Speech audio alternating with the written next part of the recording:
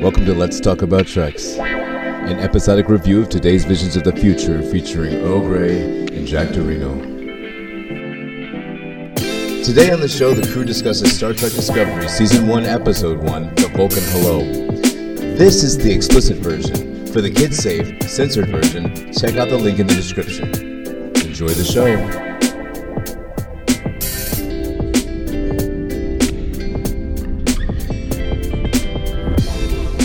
Here we are, huh? So, yeah. This starting with this Chris Obi guy. Yeah. Is amazing. I gotta tell you, as much as I was looking forward to Star Trek, two of the things I was looking forward to when it coming back, number one, were to see the Klingons, right, and to see like the different alien races and how well advanced the makeup is, and number two was to see it in like done in HD. Like, okay, so we did Enterprise in HD, but it was Enterprise. Yeah. So this. Oh, come on. I know, I can't help it. I'm sorry. You heard the introductory show. Come on, you know this. So, first of all, Chris Obi as what's his name, T'Kuvma in the beginning is the fucking incredible. Like, this is the most incredible Klingon I have seen. Okay, so Christopher Plummer, RSVP Christopher Plummer, R.I.P. Christopher Plummer. Let me just say that because he did play General Chang and he did recently die, and he was featured in the best Star Trek movie ever, which is Star Trek VI: The Undiscovered Country, as confirmed this weekend, by the way, strangely by John Lovett on the Love It or Leave It podcast, and he is correct. Star Trek VI is indeed the best Star Trek movie whatsoever. It brings the generations together. Anyway, are we talking about Star Trek Discovery? I forgot. Yes, we are. Oh, we're my supposed bad. to be. Whoops. Although I guess right now this is Star Trek Shinzo. If we're going to name the episode, it is after the show. So here is a wild thing: is that so obviously this is my I don't know, my 7th or 8th time around seeing this season, and I gotta tell you, the way they started. Okay, first of all, the Klingon part was dope because that's like a foreboding thing, like it's like a harbinger, like, hey, there's going to be a problem with the Klingons. Clearly, especially since especially since T'Kuvma says, wait for these niggas to come by and be like, we come in peace, because they're the ones who are trying to come and take us over and make us look like them, John. So, you know there's going to be a problem because we always like to say we come in peace. Go ahead. I'm sorry.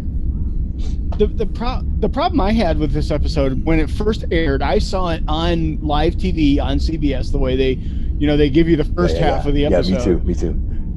Okay, and I read slowly, as I probably have mentioned before, and I didn't like having subtitles as the first words on my first episode. And not only that, but then it turned out to be subtitled Klingon, and it's like, wait, they don't subtitle Klingon. Yeah, so I gotta agree with you. So it was a jarring change, but I liked the jarring change because it made me feel like it was more Klingon. You know, like we've had the scenes of like Worf discommendation, etc., but those are nothing in comparison to what this scene was. Like, this scene was like full Klingon. Like, everything was so Klingon. Well, they even started it subtitled in Klingon. Yeah. So wait, what? Am I looking at Mandarin? That was dope. Wait, no, like, not. And of course, you get the split second of, are they going to leave it in Klingon? And they're just expecting the people who are fans to like be the only ones to be able to read it. And then they changed it. I was like, oh, thank God. Yeah, the cool thing would have is if they subtitled it in Klingon, but had it in English. Like the actors are speaking English. So that you're like, okay, so this is the reverse of the universal translator that Gene Roddenberry says is on our TV. That's interesting, because that would have been essentially presenting it from their perspective as opposed to our perspective, right?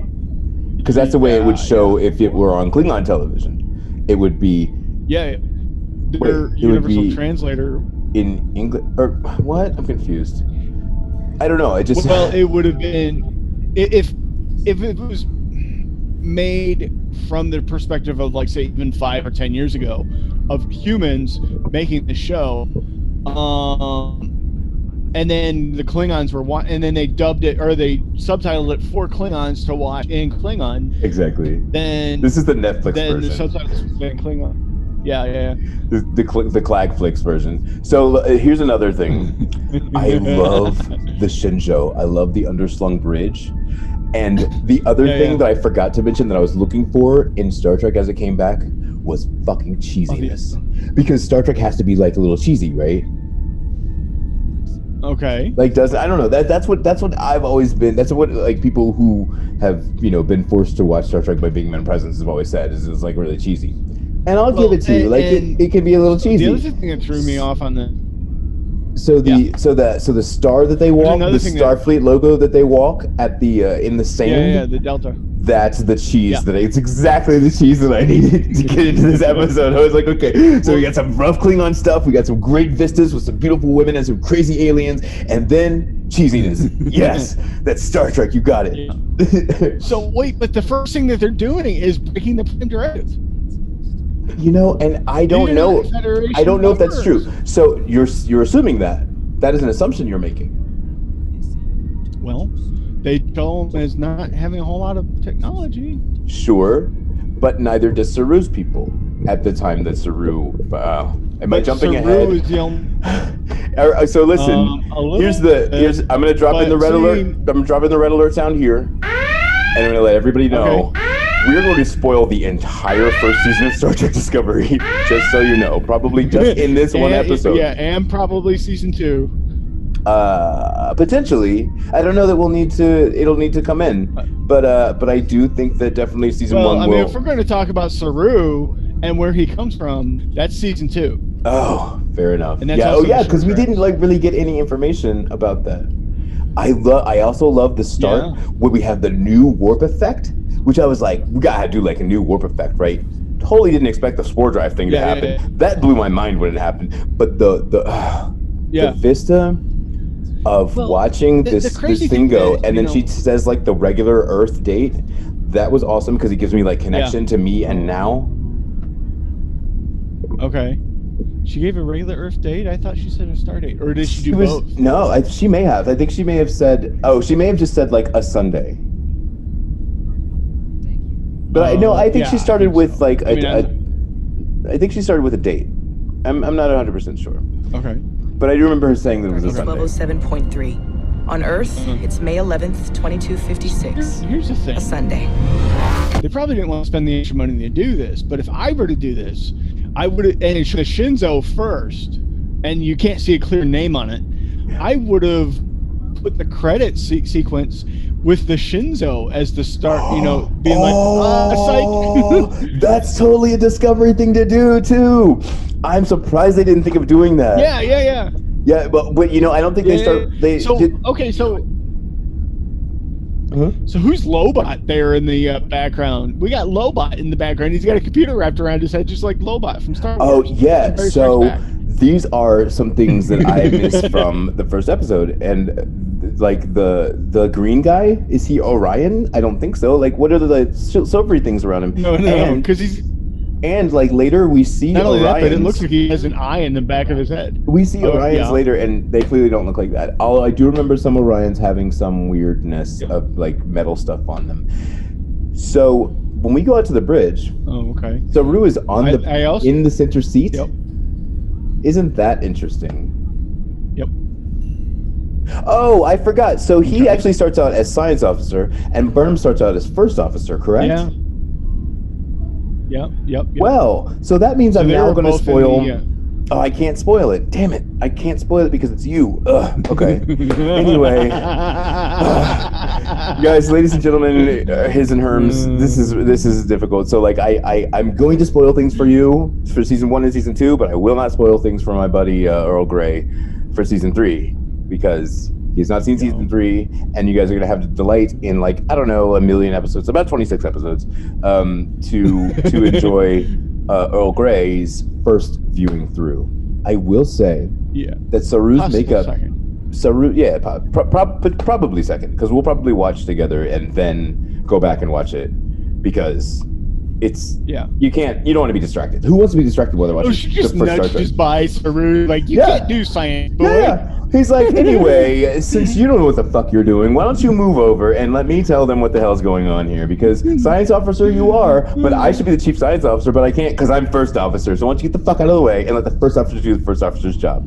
But then, don't forget, and then he then pushes back. He's like, away. why don't you go sit in your little chair and let me be the fucking science officer? Finish your scan so you can express facts instead. Well, the crazy thing is that during this era, there were double duty first officers. Like Spock in the original series with Kirk is a double duty first officer. He is the first officer. They don't really call him that. But, 100%. He is the first officer and he's the chief science officer. Besides the captain. Yep. That is 100% true. I don't know why we decided to separate it this time because I don't know what the first officer does. Yeah. Like, does the first officer do paperwork and the captain does the chair? But I do like it. Yeah. I mean, obviously, the Discovery is a bigger ship with more personnel, so they might have more ability to have individual. Big in the 1701. What is it?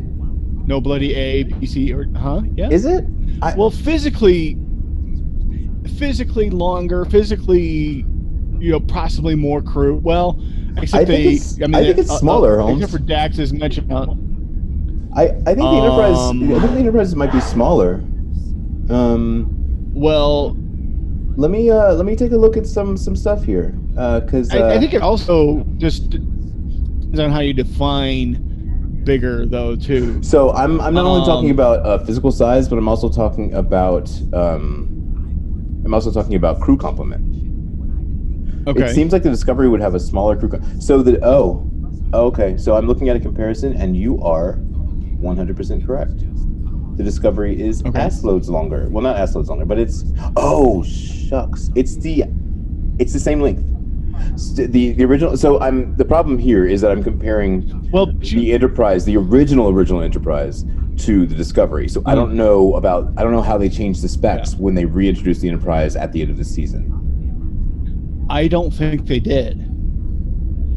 I think the only things that we really changed are the handles that hold on the warp pylon, the pylons. Hold on. So you're talking about the direction of the pylons. Yeah, the direction of the pylons really annoyed me. Yeah, the facing backwards and the little gap in between, double pylon things going on. So I'm looking at this this overlay of the Enterprise plus the robot Discovery. Lady too.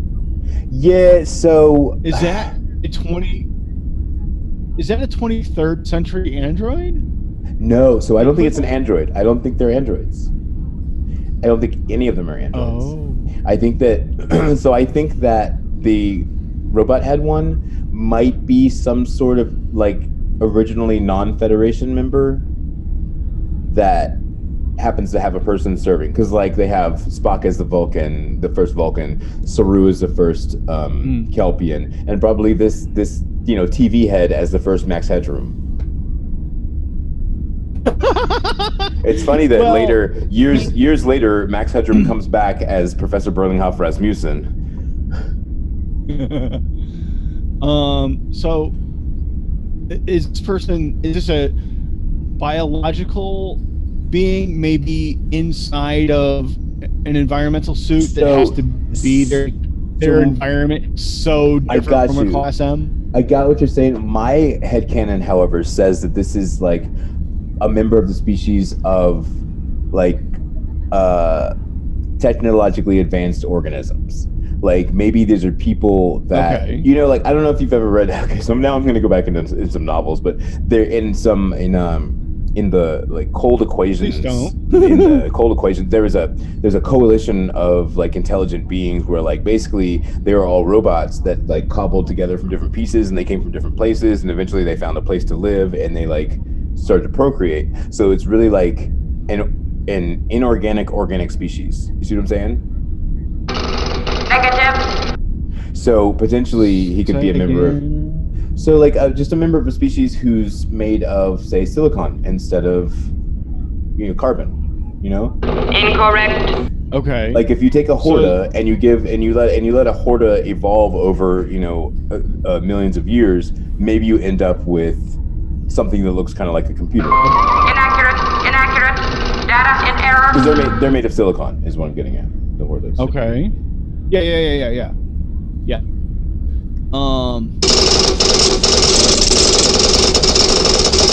Okay. So like if a Horta evolved into a humanoid form. Sure, absolutely. Yeah. Or like put together a humanoid form to go and serve in Starfleet as a representative of their society. Right? That's what I'm thinking. So it's like a drone? Yeah, you could like a literal like remote operated.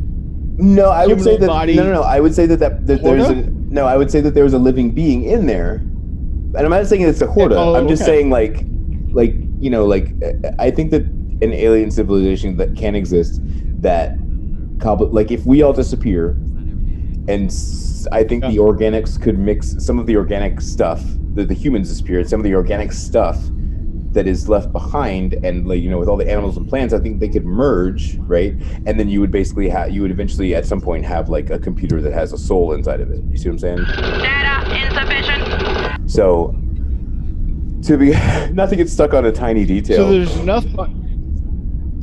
No. But let me see if I've got that right. There's enough biology in there that there's bio in there, but there's no bio in there. All the bio is technological, right? So like the exocomps, for instance, each of those exocomps were alive.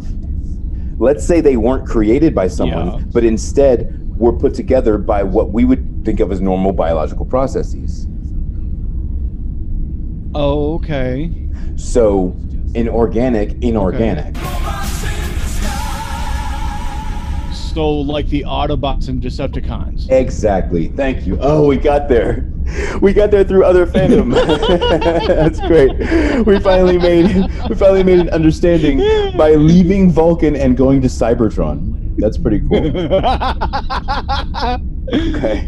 That's okay. Right. I mean, they'll discover Cybertron and like the what's after Delta? Yeah, so that's what I'm getting at. So that's a transformer on the bridge of the Enterprise. That's exactly what that is. That's fucking Optimus Prime sitting there talking about, Captain, we got some shit going on outside. Somebody want to go check it out? Yeah, but they didn't have Peter Cullen record the voice. All right, so as we are watching this episode, I have to tell you, this is a part where I need to talk about what is happening in this episode, because what happens right here is that she's Michael Burnham. Okay, two things. So first of all, Michael Burnham loves to fly alone through space really fast, really dangerously. We'll come back to that later. She does it every season. But okay, so she goes to investigate this thing, right? And the Klingon torchbearer comes up behind her. She turns around. He pushes he swings his batleth at her, and then she reacts by like defending herself. And he's stabbed on his own batleth. I don't think he killed her. I don't think she killed him. Like, I don't think it's her fault at all that he's dead. I think that, like, it was a setup. Like, T'Kuvma took his torchbearer out and was like, yeah, so here's what you're going to do. You're going to go out there, you're going to go attack them, and then you're going to sacrifice yourself, and you're going to be a martyr for the cause, right? And people will always, we will always have a torchbearer, and someone will always play this role because you've done this, like, martyrous thing, and now you're going to launch our civilization into greatness. Like, totally a setup. So, like a kamikaze mission. Yeah, man. Like, it wasn't her fault. They set something up so, like... Oh, and they mummified her. Yeah, because, back in the day, so back in this day, Klingons are not honorable. Like, they don't have a code of honor. They established that at the beginning. They were like, yeah, we forgot about Kahless. And forgetting about Kahless means that, like, basically, like, you've forgotten about Jesus, so you forget to be nice, right? That's what humanity says. Because, in 2,000 years, we've only had 2 people come along and say, be nice, right? So there was Jesus, right? Yeah. Jesus was like, don't be nice to everybody. Well, and then I was going to go actually to Martin Luther King. And he was like, hey, let's all be nice to each other, right? And then the aliens go, so what'd you guys do with them? And you're like, oh yeah, I guess we're just we assholes. murdered them. Yeah, both of them. So this is what the Klingons did. Klingons are like, hey, let's go and find a martyr that we can unite behind. So here, let's back up. The just anti-gravity and gravity pads that are on these sarcophagi are incredible. Why is it lifting straight up in the air, like completely unbidden? Like if I go and stand underneath it, am I also going to lift up in the air, or is it providing its own anti-gravity? And it took so long to do. I'm glad they did the Klingon howl to warn Sto-vo-kor that a warrior is coming. Yeah. But that's a vessel. Like we've established that that's clearly just an empty vessel. Oh, but they're not regular Klingons, so they might value the oh, that's interesting. That's it. I had never considered that before. Because for Klingons, it's just an empty shell, right? So there's no purpose to it. There's nothing, no reason that you should keep it around, right? But these are not Klingons. These are like dispose of the body. Yeah, somehow. So they could just eject it into space. Why carry it around with you? Oh, on the outside of your ship? Yeah, man, that's fucking weird. Like, what if your cemetery was like... No, it's not. It's Klingon. Yeah, no, it's not. Like, okay, it's so normal what to if them. It is not normal to them. I have never seen a Klingon not like just dispose of a body. They don't keep them the fuck around. Like, I've been to Kronos. I have never seen a building lined with sarcophagi. That's ridiculous. Maybe it's how they reinforce their hull, because that's a pretty dope sarcophagus. I mean, sure. Except for one of the things I was going to say is check out the style of that sarcophagus before it closes up, right? Yeah. Think, okay, ancient aliens were the precursor, the influencer of the Egyptians and the influencer of the Klingon sarcophagus burial style.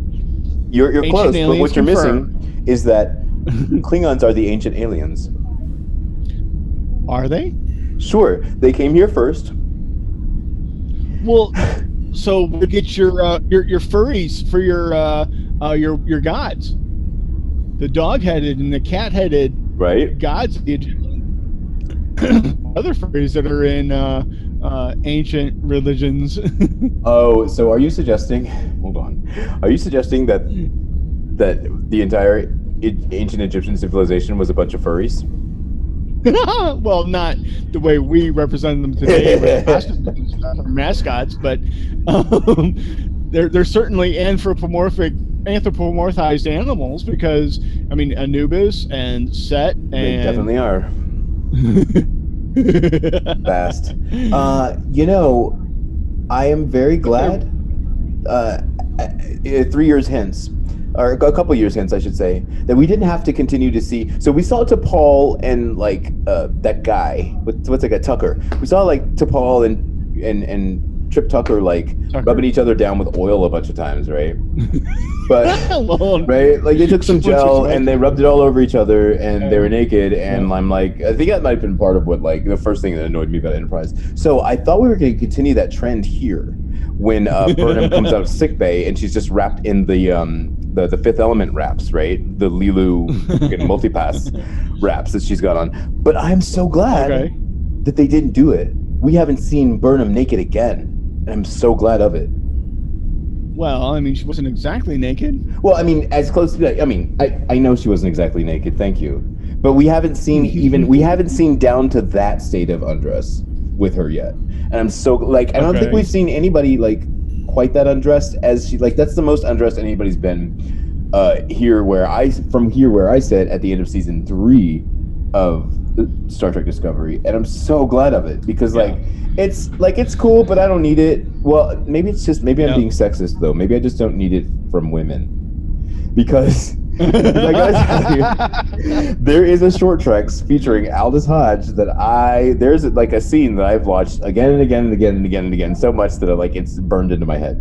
So the guy Orek, who's the torchbearer was my brother, but he's so I don't really want to do it, but that was my brother. One of a lot of the Klingon phrases that they speak during this, I stick in my head. Like, this is the guy that goes, Abaduzme? I don't know. Okay. Which I'm assuming is the word fable. Because it comes around, like, the words on the screen are like, are they going to come across the galaxy and comes flocking to you because of a fable? And at the same time, he's like, Abaduzme? I don't know why I remember that. There's also some. Go ahead. Some of the no, I was just clearing my throat. But one of the originally when they were creating Klingon, the syllables matched the English.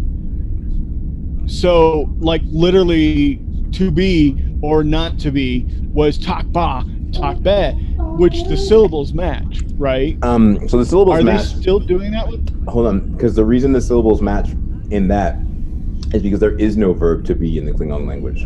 So they made it up for Star Trek 6 because they wanted to say ach pa pach be. Pach pa.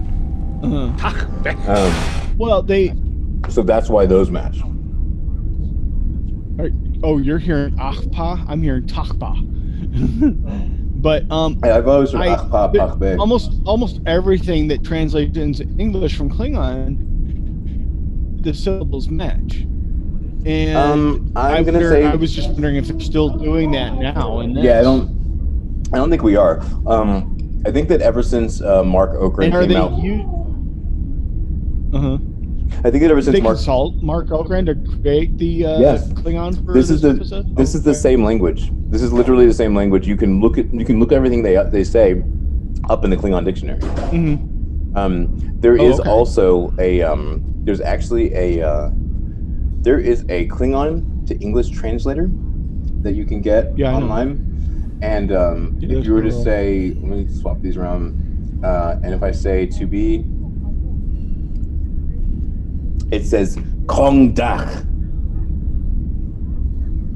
Okay. But then in the actual phrasing of the original Shakespearean, it's a totally different phrase. Yeah, it is. I don't know why. So, but also I'm also going to note that once I put fable in, which should be Dujme, right? We just had the whole conversation. It comes up with noi. So I'm going to say maybe this source that I'm using is incorrect. What's a word that I know that I know that I know? Well, there's. Oh, sure, yeah, sure enough. In the first, what do you want? I'm gonna say hello and see what it says. And it says in UK NEH. So I think this is more of a contextual thing than a direct translation. But you can get the Klingon dictionary online, look it up, learn yourself some Klingon, and then send us a message. Send us a message in Klingon. Yeah. There's a few the Pocketbooks Klingon dictionary or the KLI Klingon dictionary. I don't know. Are they different? They're both by Mark Okrand. Well, I don't think the Mark Okrand has anything to do with the KLI. Well, then the KLI is wrong, because Mark Okrand's dictionary is not only canon but continued canon, because we consulted him again to do this 2016 Star Trek Discovery. But they used what he had, and they started with what he had when they started at the time. But they expanded upon it. Although it's not entirely, there's some stuff that just doesn't translate yet. They haven't created that portion of the language yet. I don't think you have a full-on conversation. Well, you can have a conversation, but it's going to be a simpler conversation than, say, academics speaking Klingon. Sure. Yeah, that makes total sense. I'm gonna switch gears a little bit, and I'm gonna talk about what I do appreciate, because I was expecting, like at the beginning of Deep Space Nine, I was expecting like an episode about Sisko, an episode about Dax, an episode about O'Brien, and we didn't do that this time. Okay. And I thought I liked that at first. Yeah. But I don't think I like it, because I feel like we haven't it's taken us a long, so like I said, I'm at the end of season 3, and it's taken a long time to get any exposition on the bridge crew. And it seems that when I get exposition on the bridge crew, is the time when they're planning on making the people disappear. Okay. Oh, so you're saying, when Discovery, your favorite characters are going to die if they start focusing on them? That's how it seems. It seems like, I don't really want to focus on anybody. Yeah, so you don't want a Data-heavy episode or a Riker-heavy episode then? At all. Not at all. Or a Burnham-heavy. Well, I mean, all the episodes are Burnham-heavy, but you don't want a Saru-heavy Well, we got a Saru-heavy episode in season 2. Yes, we do. And I'm going to stifle myself at this point. What? Oh. Nothing. I didn't say anything. Let's move on. I really like Captain Georgiou. Like she's really like, I really like her ways and her attitude. Well, so if Lorca switched universes, is this an invasion of the actual mirror universe Georgiou? And the mirror universe Georgiou is actually the prime universe Georgiou? So you're saying that the one we're watching now is the actual mirror universe one?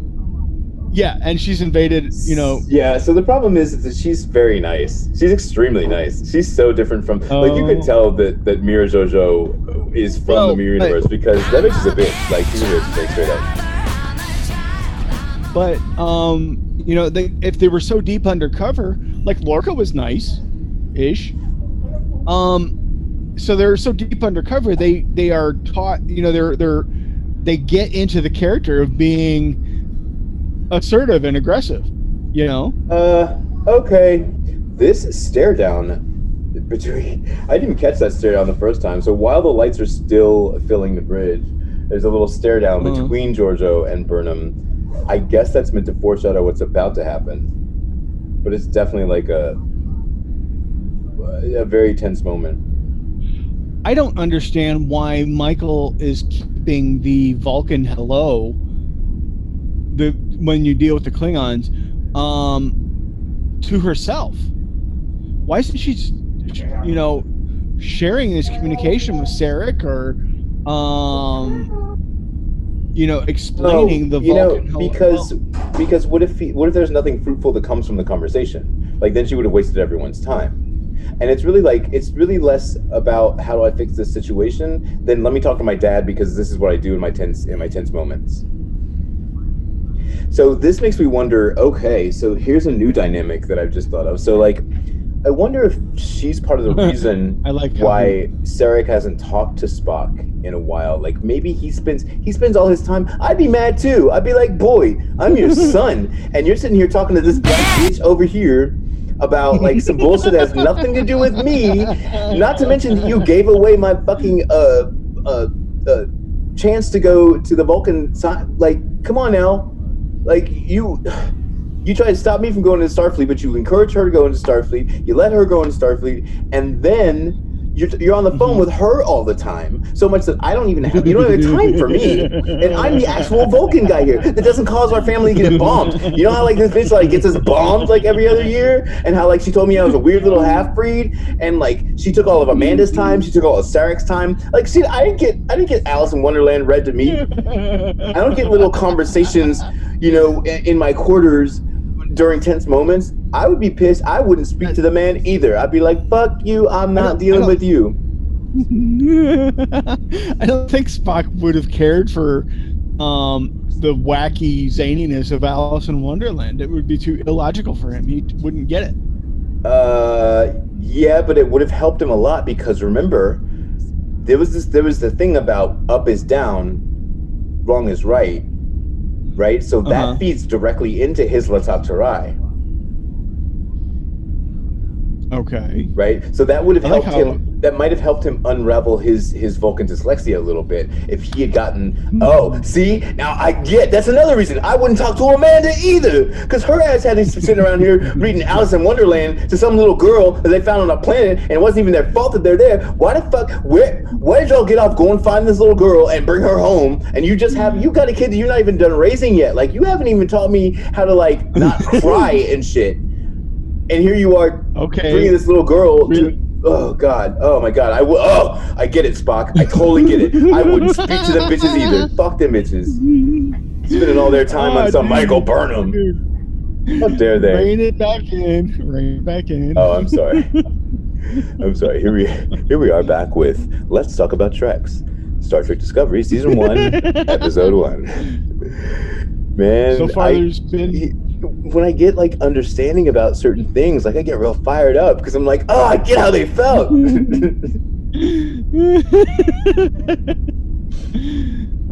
Like I really like, because I grew up, on the Enterprise D.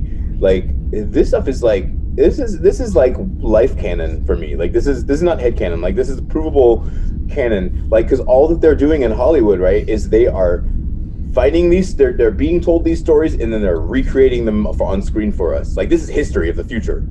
Damn it. Would you like some tea? Okay, yeah. Or maybe it's not. I don't know. So let me do a little interjection here and let you all know that at the end of this episode there's gonna be I'm gonna tell you there's gonna be a link to our email address. And I'll link us to our Twitter, which at this moment, as we're recording, we haven't created yet. But I'll be sure to drop them in. There was a beta creation of one for me, but I don't like it, so I'm gonna Okay, that's cool.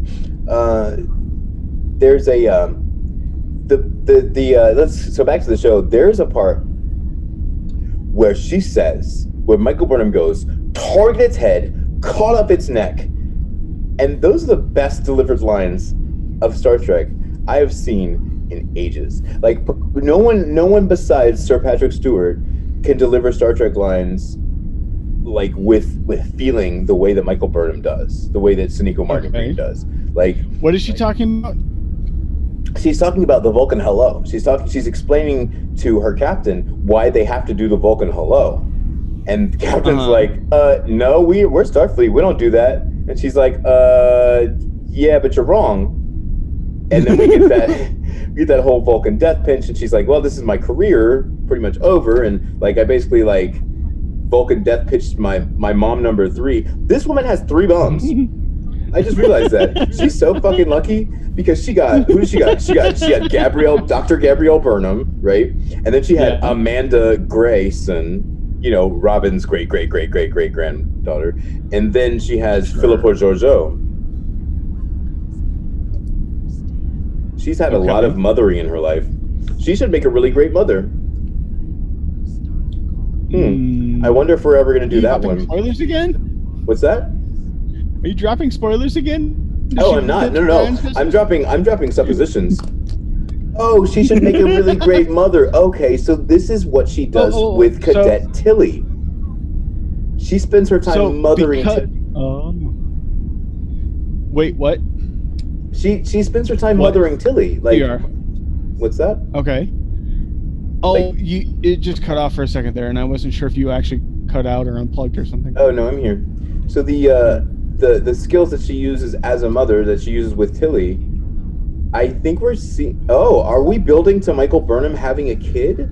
Is this going to be like? Well, that would be kind of tropey though, because you're kind of asserting that because she's a woman, she has to have a family. And that's not what defines women. No, that's not what I'm assuming. No. I'm just looking at the skills that she gets. She tends to use them. Yeah. Right. So you're asserting that Hollywood's going to go there. Well, I think no. What I'm saying is I would like to see it because I would like to see all the mother skills that have been given her. Like, so Gabrielle Burnham had some really bad mothering skills, right? Because she put her daughter in a lot of danger that was unnecessary. Like, couldn't Burnham have been sent to go live with like the grandparents? You know, like don't they have some Russian cousins they could have sent her to live with? You know, like yeah, Rozhenko. Big guy who never smiles. It's a Worf joke. The Klingon. Okay. So could they have sent her somewhere else so that she wasn't like, you know, hanging out with thieves? Who are the thieves? Her parents. Because they clearly have received... Which parents? Gabriel and Mike. I'm sorry, Gabrielle and Mike. Because they're in possession of stolen property, right? They got that fracking time crystal, and that's the whole reason that they got killed, because they had the time crystal. So why take the time crystal and then have your daughter around that bullshit? Like, you really didn't care much for your daughter's life, because that's one method of mothering, right? And then she abandons her, of course, but also doesn't abandon her, which is weird, like, sort of over time. So Mother 2 is who? Amanda? Amanda spends her whole time showing her, oh, you're the new special thing, and I don't like Vulcans, and Vulcans suck. Because like she doesn't spend her time with Spock or Sarek. She spends her time like she could have made some more little Sareks, or let's say Cybok. Hello. What does anybody remember Star Trek V? Don't talk about it because I guess it's not part of canon. But Cybok, guys, like, well, if they're half siblings, weren't they? Oh, are they half siblings? Yeah, they're half siblings. Oh, I didn't know that. I thought they were full siblings. No, oh, I was pretty sure. Shut the front door. I hadn't considered that. I thought they were full siblings and both grew up with Sarek and Amanda. But now that you mentioned that solves the whole problem, because Michael Burnham was a problem, right? Because she should be about the same age as Cybok. And we don't see any Cybok. And in Star Trek V, we didn't see any Michael Burnham. So I thought we had a conflict of interest there. Okay. I guess are we going to put Star Trek V in the Kelvin universe? Is that what we should do? Why? I mean, so my brain is still stuck on the idea that Cybok and Michael Burnham can't exist in the same universe. Clearly, I think that's not accurate anymore, now that you've explained that little piece of information. Which I greatly appreciate. Okay. So we've reached the end of the episode over here, episode 1. So let's do a little rating system. Yeah, shall we? Kind of an episode 1, part 2. Yeah, but we're gonna have to do that on another episode. Okay. So we'll see you guys for that next time. But let's do a little rating here. Let's do how about a scale of 1 to 10? Because I'm going 10. Just because I appreciate having Star Trek back around, because I hadn't, when this came out, it hadn't been around for what, like 12 years? Oh joy, I don't remember. I wasn't counting down the days. Are you focusing? Oh, I was counting down every day. Every day of my life until Star Trek returned. All I was doing the whole time was waiting for Star Trek to return, so the joy could come back into my eyes. Mm-hmm. Are you looking at your phone instead of paying attention to doing a recording? No, I'm not. Oh. I'm looking at somebody copied and pasted a link to me in the chat, and I'm looking at somebody's link that they copied and pasted to me. Yeah, that's real subtle, because clearly there's only 2 of us in this call, right? Oh, and our engineer. Let's not forget about our engineer over there. 3 of 2. The guy who edits all of our the guy who edits all of our recordings together. Primary adjunct of Unimatrix 1-1. So let's do. Let's 3 of 2. He was an oops baby. Let's do a rating. What can you give me a rating of 1 to 10? Well, let me think on that just a little bit. Fair enough. Maybe a 9, tentatively. Okay, so what? So I'm gonna ask from the customer service department of Star Trek Discovery. What can we do to make your next visit a 10? Oh, jeez. Finish episode 1.5. Oh, okay. So are you just saying that like we didn't quite finish the story? Is that why it's not a 10? Yeah. I'm still in like, okay, you drop me into this universe and you haven't explained all my WTFs. Okay, that's fair. I'll give you that. I think that you're gonna have to get used to having episodes not being able to reach 10 though, because I think just about every episode delivers me a WTF that is never solved. Yeah. Well, I mean, or that is solved in like way later episode, episodes. Come again? Since this is the first episode, I am still, when I first watched this, and I kind of still am, I'm still holding on to the last time I saw Star Trek, which was in a very stage play, Shakespearean style. And I'm still like, why is everybody talking over each other? Why don't they all have one line at a time? You know, where's the standing at the front of the bridge and talking to the view screen, which is the camera? You know, okay. So it's very different, is what we're getting at. Yeah, I'm still getting adjusted to the newness of this type of Trek. And I'm like, this isn't what I was thinking it would be. It is not. So, It is not indeed your father's Star Trek. I'm not saying that's a bad thing. Yeah. I'm just saying my Aspie mind is still trying to wrap my head around it and be like, where's the Shakespearean play style of Star Trek? Yeah, that makes total sense. I like it. So it seems like they kind of blew your mind with the expectations and like what you ended up seeing based on, you know, what you're used to. Yeah, that's I think that's okay though. I think that's the purpose of the new Star Trek of Star Trek Discovery. I'm not saying I'm not saying it's a bad thing. Yeah. I'm just saying that it's different, and that's not wrong or bad. Different is good. It just takes some people longer to get used to what the new normal or what different looks like now.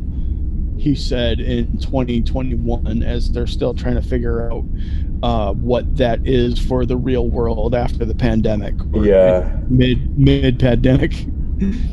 Yeah, who knows?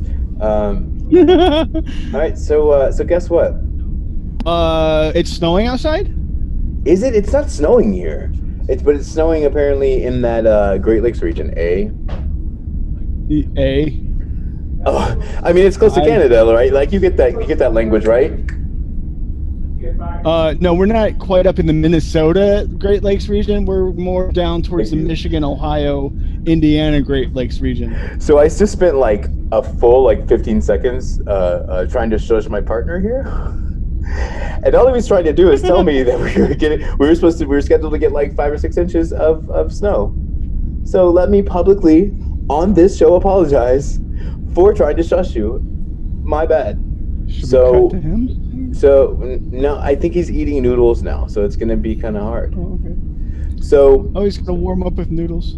Let me say first of all that we don't ever want to say goodbye on this show, because it's so hard to say, that thing. It's so hard. Yes. To say goodbye. It's okay, because what I did is I dropped in that song right under you singing it. So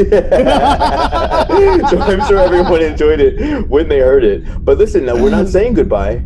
We're saying so long, we'll see you next time. Yes, we're going to say live long and prosper.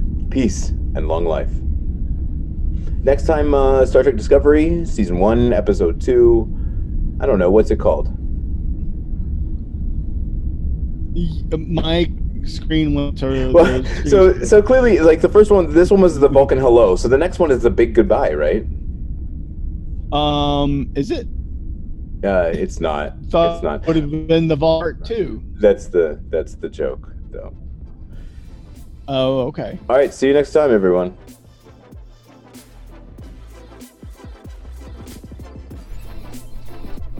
Let's Talk About Treks is a production of Anodyne Relay. We review the copyrighted works of CBS Paramount's Star Trek team, of whom no copyright infringement is intended. Our main producer is David Moody, and our writers are Jack and Earl. We record on Lenovo computers with Zoom. We mix with NCH Mixpad and master in Kuko's Reverb. Our sound engineer is EJ Thompson, and our intro and outro music features samples of Awakening by Waterboy from Pixabay.